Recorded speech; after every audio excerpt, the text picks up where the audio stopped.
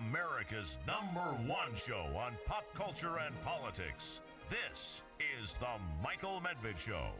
And another great day in this greatest nation on God's green earth. A great day and a great nation, despite the fact that the day began badly. Nassau County authorities in New York State, that's out on Long Island, responded to a hoax bomb threat at the home of the judge, Arthur Engoron, who's presiding over the civil fraud trial of Donald J. Trump, which wraps up today. President Trump already delivered his own closing statement to go along with the closing statement that he was paying his lawyers to deliver in his name. He made his own statement at the trial before he was cut off. But a spokesman for the Nassau County Police Department confirmed that there had been a swatting incident. That's a fake threat intended to prompt a mass police response at the home of Judge Engoron, who is currently hearing closing arguments in Mr. Trump's case. Two people with knowledge of the matter said that the threat involved a bomb and that the bomb squad came to the house. The threat came the morning after Mr. Trump again attacked Justice Engoron on Truth Social, his social media site, saying that the judge and the New York Attorney General who brought the fraud case were trying to screw me. That's great. Great moments with Mr. Trump.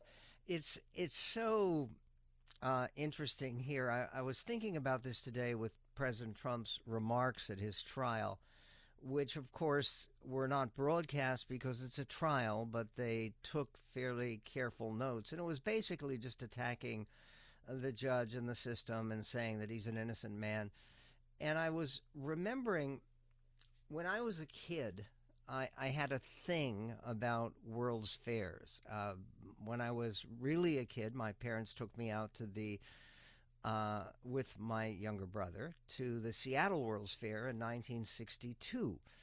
And it was the first time I'd ever come to Seattle, and actually I've always had a real affection and a affinity for this particular corner of the country where I've chosen to make my life and raise my children. That began with the Seattle World's Fair. 2 years later, in the summer of 1964, there was the New York World's Fair, which was taking place in Queens, and it was also incredibly cool, and I was really thrilled to be there. I was in high school at the time, and they had the debut of an attraction that later made its way to Disneyland, but it made the debut in that World's Fair. It was called Great Moments with Mr. Lincoln. And they had created a robot, basically, of Abraham Lincoln, audio animatronic. And it was really, really impressive and super. And the movements that they had and the way that they did Lincoln's voice, not going for what a lot of people do, they deepened the voice. Lincoln had a high-pitched voice. He was a tenor in the way he spoke. In any event, and it was magical, and people could come there and believed, gosh, this is probably as close I'm ever going to get to the real Abraham Lincoln, except in heaven, right? In any event, I was thinking about, that was Great Moments with Mr. Lincoln. Imagine if there's a future theme park and they install Great Moments with Mr. Trump. Which great moments will they include? Will they include his speech today?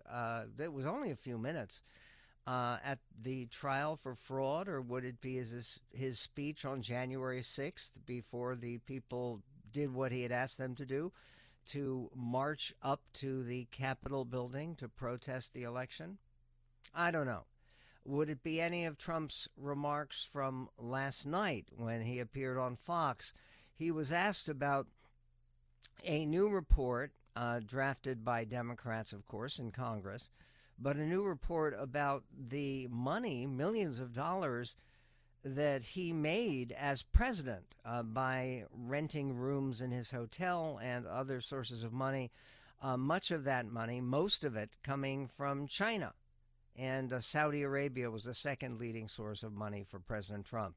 Here's what President Trump said about it last night on the Fox News town hall. Clip 20. You know, there is this report, House Democrats documents that say that nearly $8 million in payments to your businesses from foreign governments, China included, Saudi Arabia, while you were in office. They say Article 1 of the Constitution says you can't accept money from foreign governments while president. Would you pledge to divest from your business in a second term as other presidents have done? So that's what they're reporting. I own hotels all over I don't get free money. Somebody rents a hotel room, et cetera, much money I gave back. In fact, I didn't have to do it. You know, George Washington was a very rich man. People don't know that. In his essentially White House, which wasn't built, but they had an office, he had a business desk and he had a country desk right next to each other. You're allowed to do that. I didn't do it. I put everything in trust. And if I have a hotel and somebody comes in from China, that's a small amount of money. You know, it sounds like a lot of money. That's a small. But I was doing services for that. People were staying in these massive hotels, these beautiful hotels, because I have the best hotels. I have the best clubs. I have the best clubs. I have great stuff. And they stay there and they pay. I don't get $8 million for doing nothing like Hunter. I don't get $500,000. I don't get $500,000 for doing a painting. It's not a bad idea, I guess, if you can get away with it. Okay, look, let me say that President Trump bringing up the comparison with Hunter Biden. Hunter Biden is a recovering drug addict and extremely shady individual.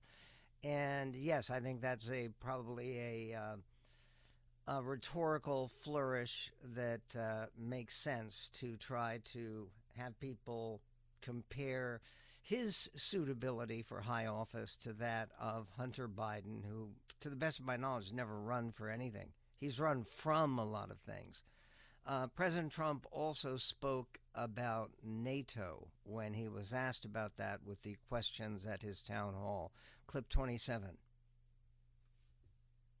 Would you be committed to NATO, for example, in a second Trump term? Depends if they treat us properly. Look, NATO is taking advantage of our country.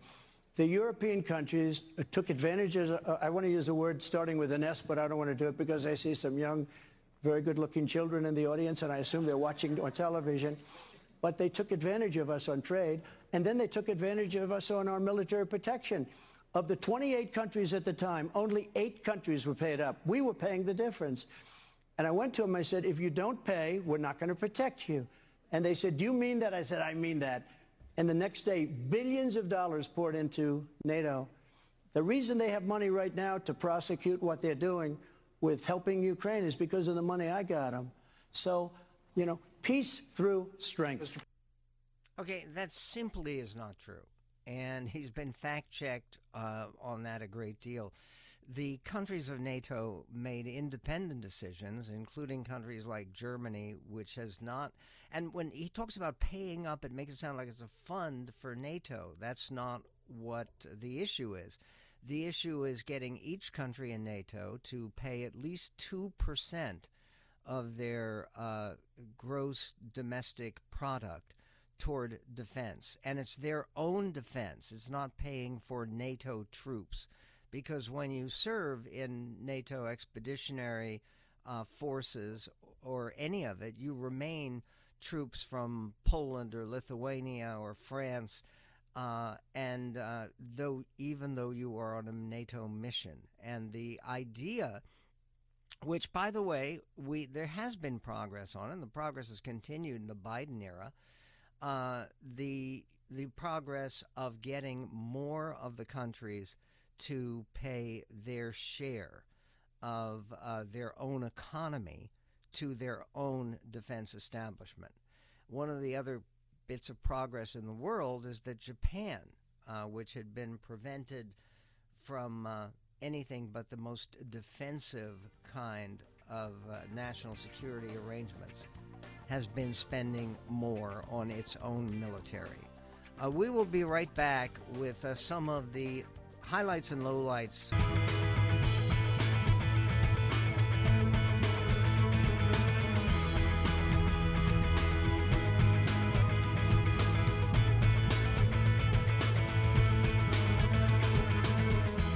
Coming up on the Medved Show, we're going to be speaking to Arthur Brooks about the idea of optimism and positivity and basically happiness as a tool for political leadership, which was not in evidence of deployment last night in the Iowa Drake University debate between Nikki Haley and Ron DeSantis. And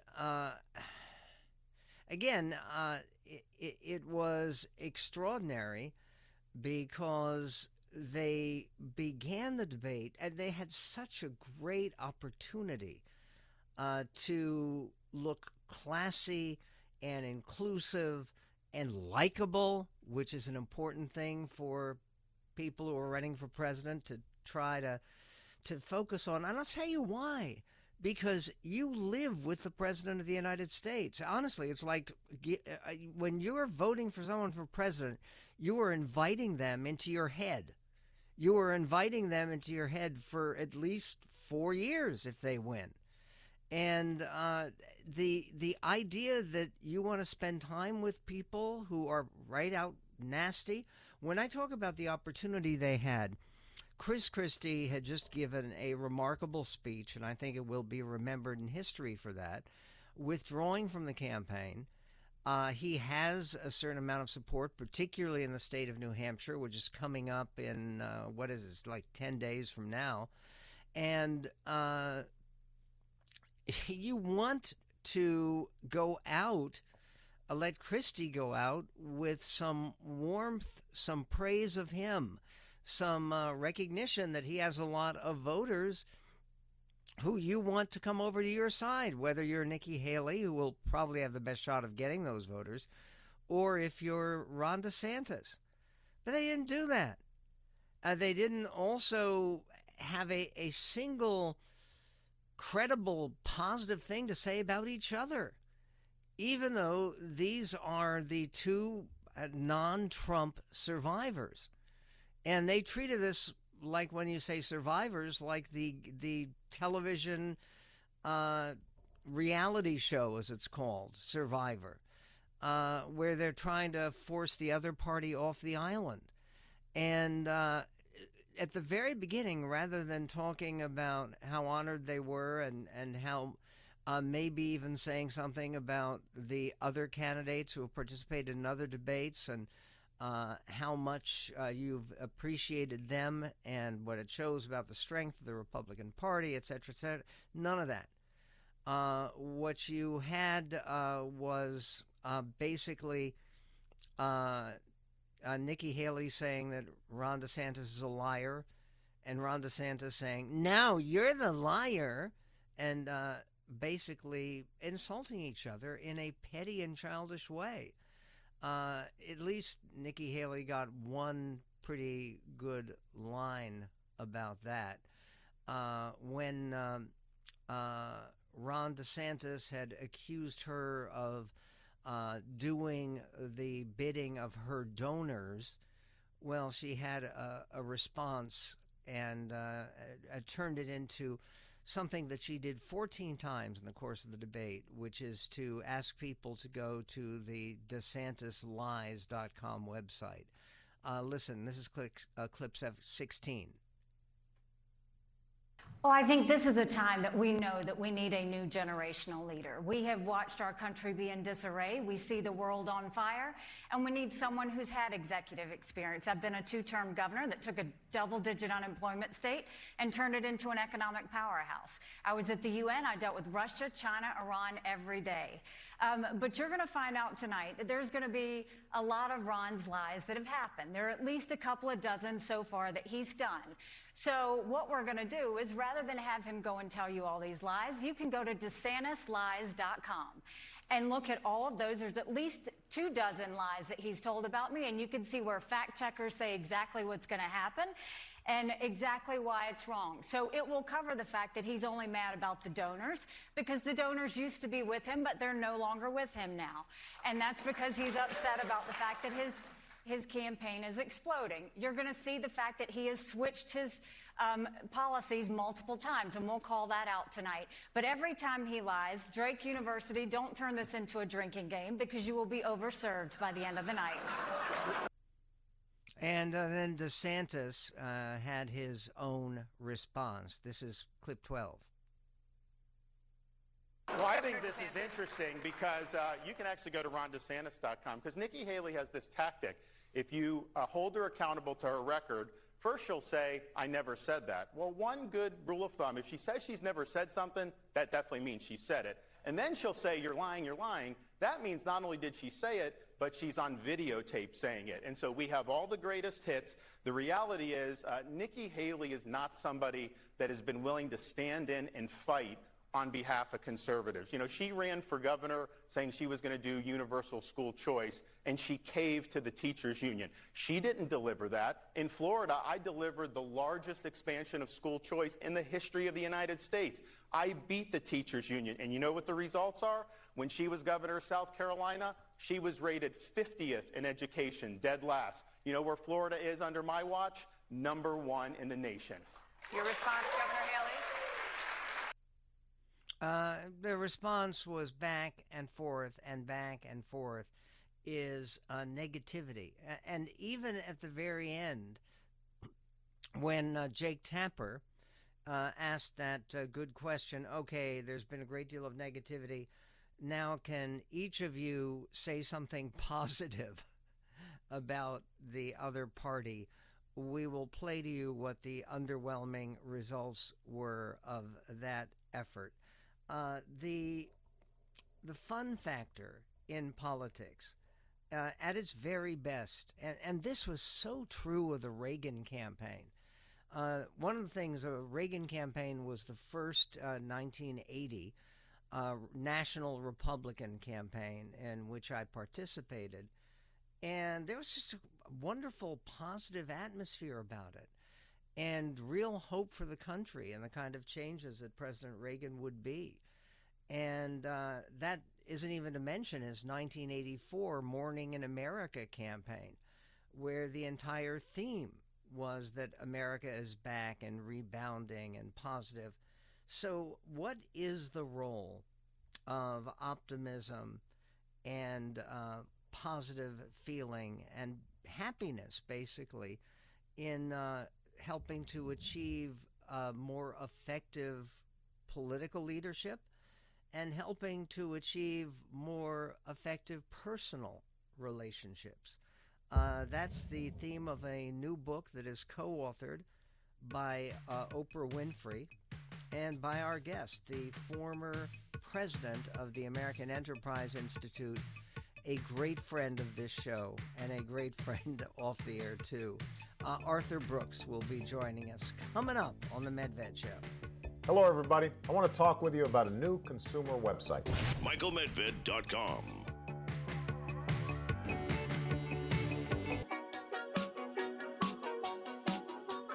This is the Michael Medved Show. And on the Michael Medved Show, one of our favorite guests of all time, and we always get a terrific response when he's on the air with us, is Arthur C. Brooks, who is a professor at the Harvard Kennedy School and a professor of management practice at the Harvard Business School, where he teaches courses on leadership, happiness, and social entrepreneurship. He's also a columnist at The Atlantic, where he writes the popular weekly How to Build a Life column. Arthur, it's always great to speak to you. I don't know if you watched any of the debate last night between Nikki Haley and Ron DeSantis, but you write books where you're trying to find a path to happiness. Maybe one path to happiness is not watching any of the debates in the election year 2024. Yeah, that is a definite path to happiness. Michael, wonderful to talk to you. I've missed you, and we haven't talked in a little while, but I'm always thinking of you, and so I'm so grateful for your voice of common sense, conservatism, which has always steadied me, I have to say. Your intuition is on the money. I mean, the truth of the matter is that politics today, particularly now, is really all about riling people up and, trying to kind of capture their brain chemistry. And so whether you're talking about a primary debate or a general debate, what they're going to be doing is to try to get people mobilized to feel a sense of disgust and anger toward the people that support the other person. This is a brain capture phenomenon. Look, I teach neuroscience around happiness at Harvard University. It's one of the things I talk about all the time. Bad leadership captures people's brains. It makes them feel hostility and disgust and anger and contempt. And this is a bad practice because it leads to really crummy leadership. So one of the ways I protect myself is I read coverage of debates after the fact. I look at a couple of clips and I don't watch the whole thing.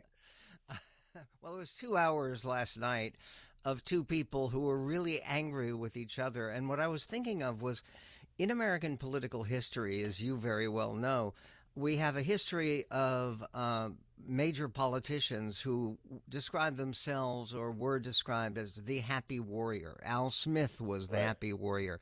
Hubert Humphrey was the happy warrior. Nobody became famous being the angry warrior. I mean, if you look back at American political history, so the anger of two Republicans, two conservatives against one another is just depressing, I think, for a lot of people to watch. If you were advising people in one campaign or another, what's the secret to maybe connecting with the American public, with the voting public, on a more positive level? Yeah, so you mentioned a couple of politicians that were known as happy warriors, and both of them lost, Hubert Humphrey and Al Smith. But two happy warriors won, most notably Bill Clinton and Ronald Reagan, were both known as being Franklin Roosevelt? positive. Yeah, Franklin Roosevelt.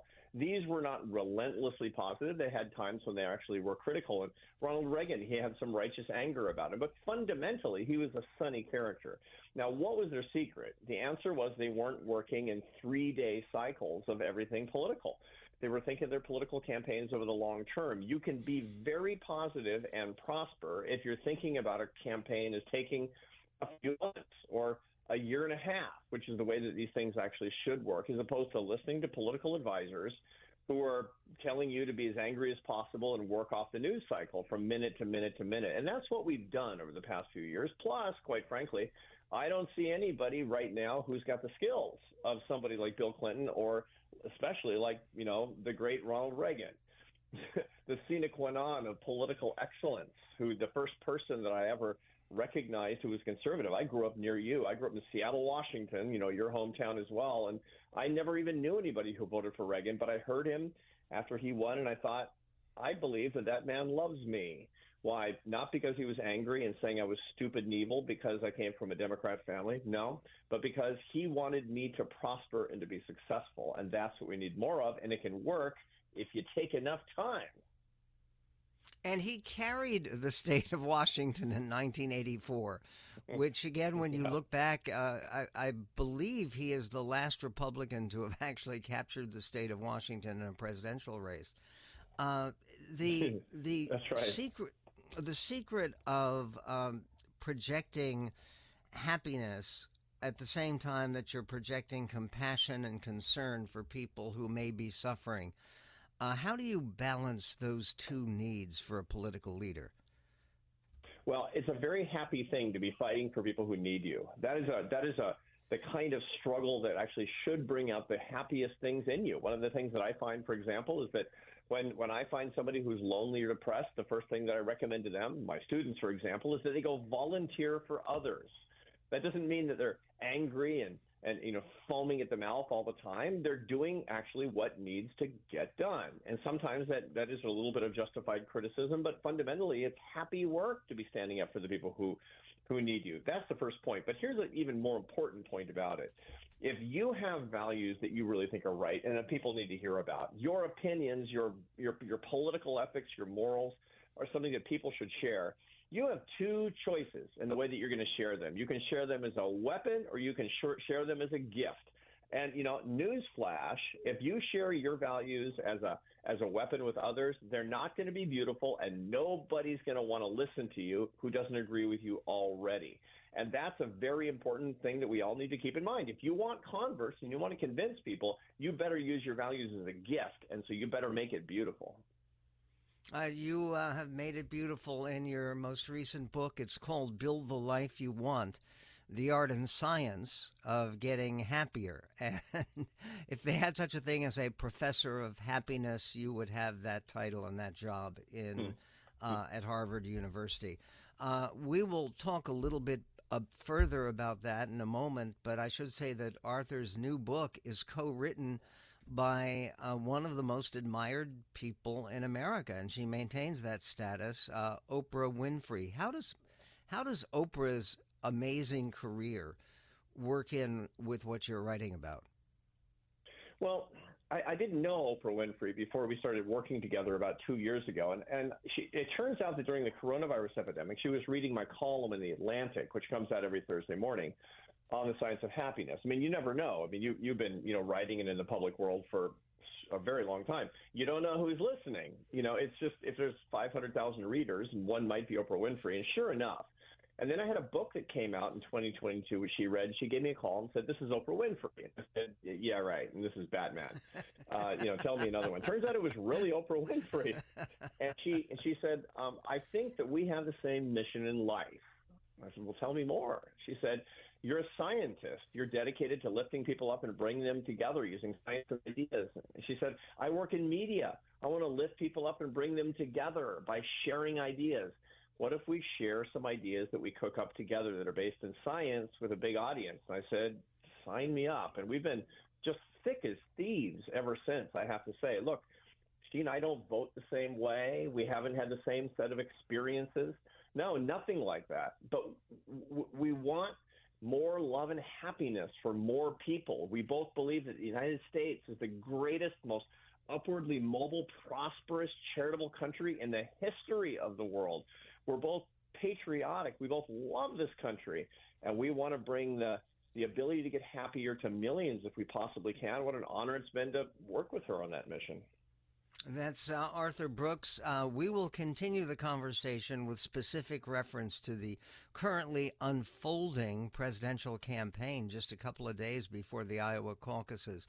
His most recent book, Build the Life You Want, The Art and Science of Getting Happier, yes, co-authored with Oprah Winfrey.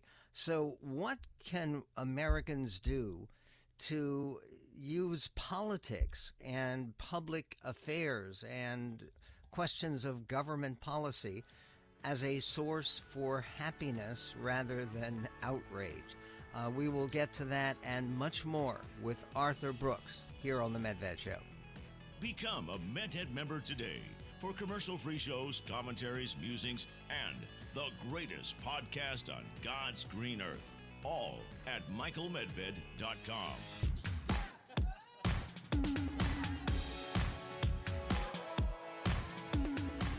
This is the Michael Medved Show.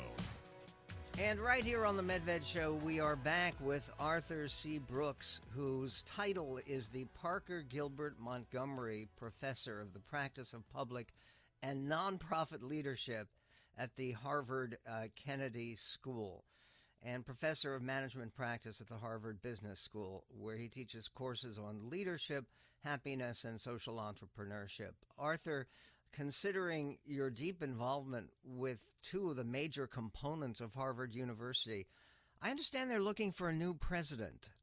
Is that a job you would be interested in? I'm always available to consult to anybody who needs advice, I have to say, because, the truth is that what Harvard needs is the same thing that what America needs. We need presidential candidates who want to make America happy again, for Pete's sake. And we also need people who should be thinking about how to make Harvard University a place of beauty and happiness on the basis of inquiry, of learning, of disagreement in a civil and loving way. All the great things that most people remember about their college education and that we should be able to get back today. And I believe that at Harvard we can, and I kind of think, Michael, that we can do that in America too. What a great thought. There are a lot of people who in the past have talked about your co-author for your most recent book, Build the Life You Want. Your co-author is Oprah Winfrey. She has no enduring presidential ambitions, does she? No, not that I'm aware of. Certainly, that has been, raised 100 times or 1,000 times in the press, and she's always batted that away. And well, she should. She has a lot of important work to do outside of that in the culture, and I'm kind of glad she's not going to do that, because I have a whole bunch of projects I want to do with her as well. And a presidential campaign would be, let's just say, pretty distracting. Yes, it could be distracting. Okay, to get to this presidential campaign right now, there was a piece by Frank Bruni in the New York Times, which just rang a few bells with me, where he talked about the use of the phrase, the final conflict, which is, by the way, a phrase that's used in the international Marxist song, the Internationale. And this is the final conflict. Trump has been saying that repeatedly. And by the way, so has Biden. They have both talked about this as the final conflict, that if we don't win, if I don't win, if our side isn't successful, it's the end of everything. America gets wiped out. Why is that such a destructive message for our country? Well, to begin with, it's destructive because it's a lie. It's completely untrue. I mean, look, Michael, we have a memory that's good enough to go back to 2012 when people were saying this is the most important election in American history. We may or may not have well-run elections after this unless our guy wins. This was Romney versus Obama, for Pete's sake. I knew tons of people who said, look, I have an opinion, but it's okay if the other guy wins. Remember the quaint old days when that was the case? And what happens is that the political parties and the political activists who have entirely too much power in this country, if you want to know why everybody's so miserable, it's because activists have control of our political system. And what they tell us every single time to whip us up into a frenzy, to get us to send $10 checks and to make sure we vote in the primaries and scream and yell on social media and make ourselves completely crazy, is that they say this is it. Biden says, and his supporters say, if Biden doesn't win, that Trump is going to come in with his jackbooted thugs, and that's going to be the end. And Trump is saying something like the same, or at least his supporters are. And the truth is, it's a lie. It's not true. I got a dirty little secret for everybody, which is America is going to be okay. I might like it better. I might like it less under one president or the other, but our system is incredibly strong. Our Constitution is totally sound, and this country is going to endure. At his town hall last night, it was impossible not to notice that Donald Trump seemed to be taking a turn in a more positive direction with his campaign. He had used the term retribution, that he was seeking retribution and that he was going to get even with people. He said, no, I'm going to be too busy making America great again to bother with retribution. He sort of put that aside on the back burner. Is that an encouraging development? And the idea of making America great again, that was a phrase that even the great Ronald Reagan talked about. What about using the term making America sane again? Because that seems to be a theme in your work. Yeah, no, I would very much like to see I think America is plenty sane. I just think that the politics is pretty insane, especially in Washington, D.C. I look all around this country and I see all kinds of good politics and sanity, quite frankly. I mean, I see governors and mayors that are doing a good job in many places around the country. But you're quite right that to talk about making America great again is a good aspiration as long as we know what it actually means. And let's get back to the original coinage of that statement, which you exactly were right about. It was Ronald Reagan who said that in 1980 at the Detroit Convention, where he was now this is the important part. He was extolling the virtue of immigrants to this country when he said it. He said they remind us of who we are as a people. They have the enthusiasm and the energy, and he was talking about making America great again, the way that these people wanted to as well. We have a lot of problems with immigration in this country, but we have to remember that we are a country of strivers. We're a country of ambitious riffraff. And once we remember that, then we can really work together to try to make this country as great as it can possibly be. And I actually believe that we can. I actually believe I actually believe that we will. I think that things are going to turn over the next 5 years in a much more positive direction than they've gone before. And what's the key element in that? There's a new Gallup poll that we're going to be talking about on the air today. And it's a poll that says that they ask people, are you satisfied or dissatisfied with the situation in the United States at large? 77% of Americans of every political orientation say that we are dissatisfied. What's the most important thing that the next president, whoever it happens to be, could do to maybe increase the levels of satisfaction, of optimism that the country needs? Well, to begin with, the President of the United States has to stop trashing the other side, which is half of the country.